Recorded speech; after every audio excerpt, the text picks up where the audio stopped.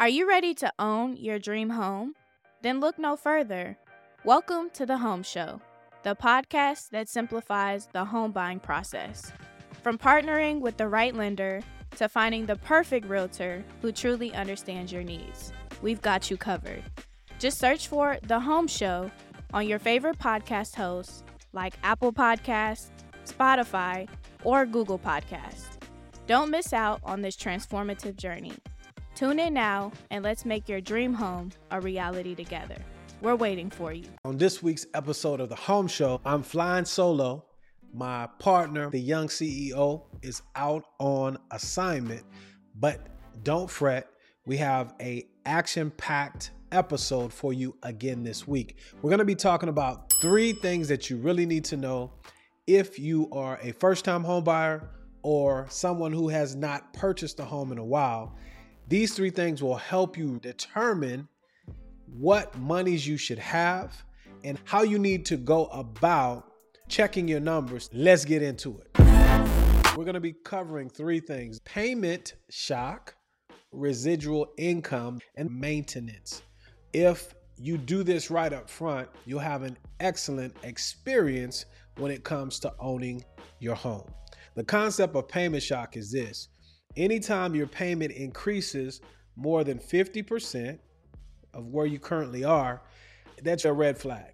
But anything that's 0 to 50% increase of where you are, you should be able to absorb and handle that. We have a payment of $1,500 a month. You're paying rent.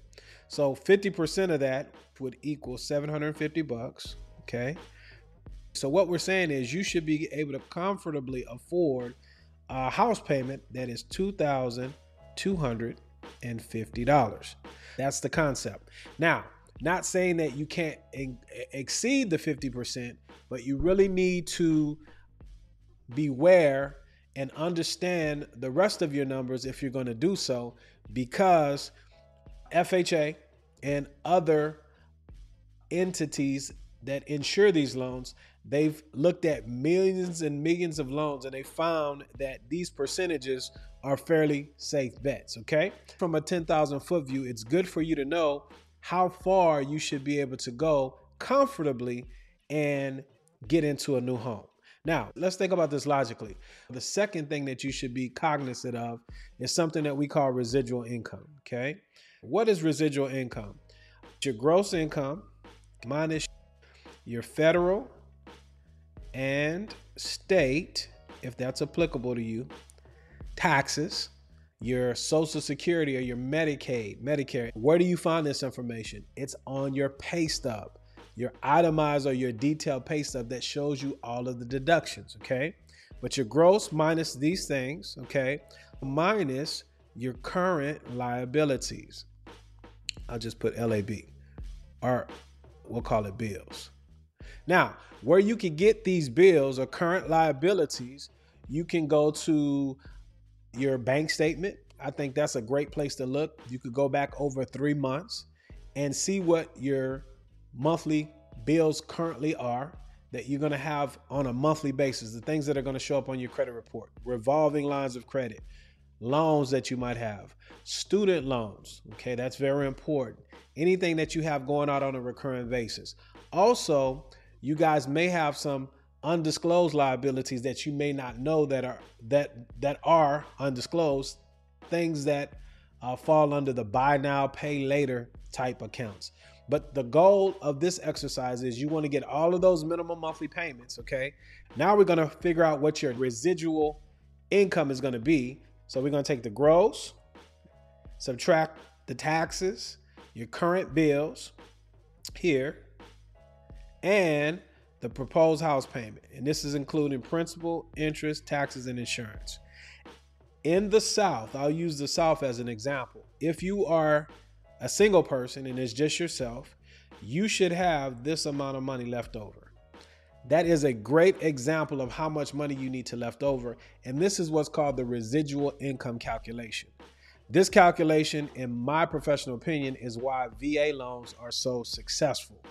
Okay, barring any anomalies with humans, because life happens and things happen.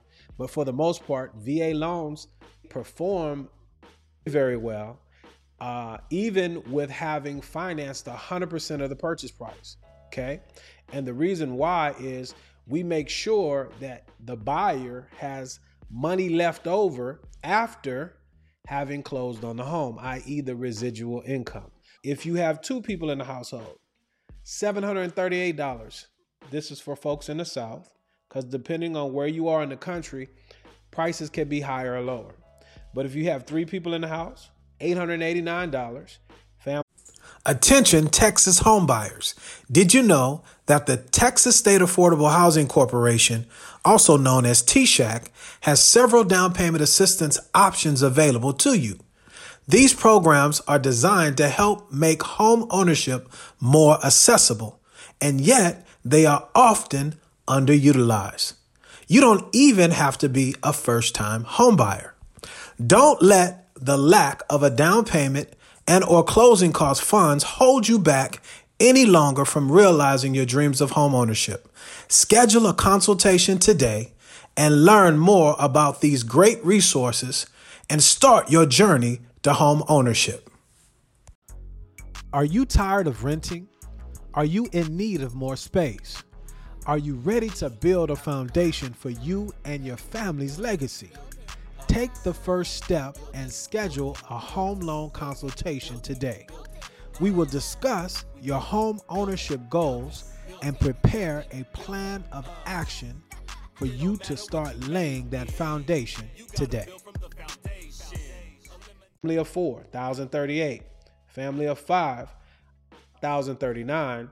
Up to, okay, we'll say up to 2 additional people, or a total of 7 people in a household.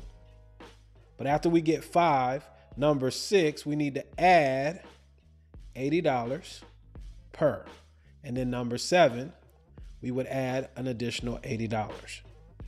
This is a good example of what you could look at before you reach out to have a consultation, to speak with somebody like myself or the lender that you know, like, and trust, to give you a good idea if you are ready to move forward.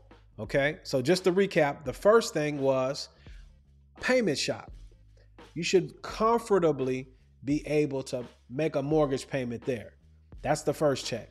Second check, I want to look at my own residual income based upon the calculation that Robert is telling us. Okay, and then lastly, the last thing we want to look at is the maintenance. So let's say maintenance, maintenance,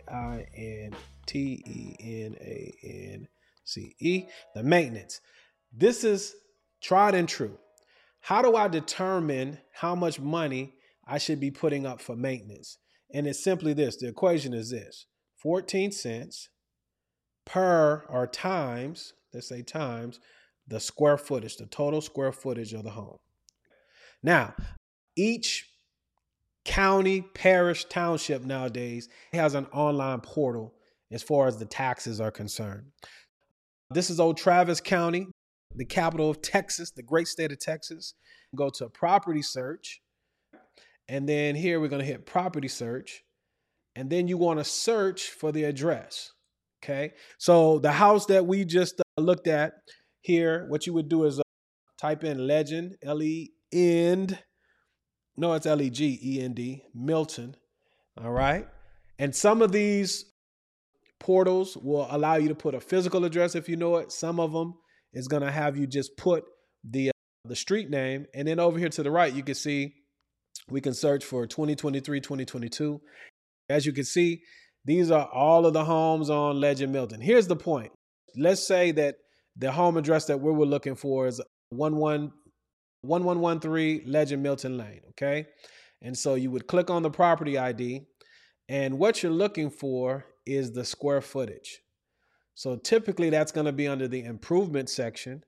And as you can see here at the very top, it says improvements is a 1-family dwelling, gives you the improved value based upon the tax appraisal district. And the main area is 1866 square feet. This looks like a 2-story, but the gross building area is 4261, right? So this house is 4,261 square feet, and you will multiply that by 0.14. So you would have to have or be comfortable with putting $596, let's just call it $600 a month to the side in your budget for maintenance when life happens, okay? Not if life happens, but when life happens. So if you plan for these things, take the total square footage of your home, multiply it times 14 cents, and if you're comfortable with putting those monies to the side, you should never, let me not speak in absolutes, but you should never have to worry about when things have to be replaced, because see, you're accounting for it up front. And this is how home ownership really is done. And this is why we like to do these types of videos, to empower you. So if you implement those three things, understand what your payment shock is for the new home payment that you should go into.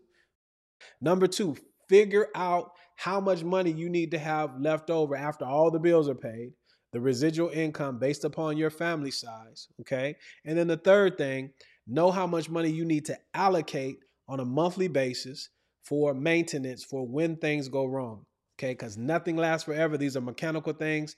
And when they go wrong, if you have the money set aside, it's a blessing.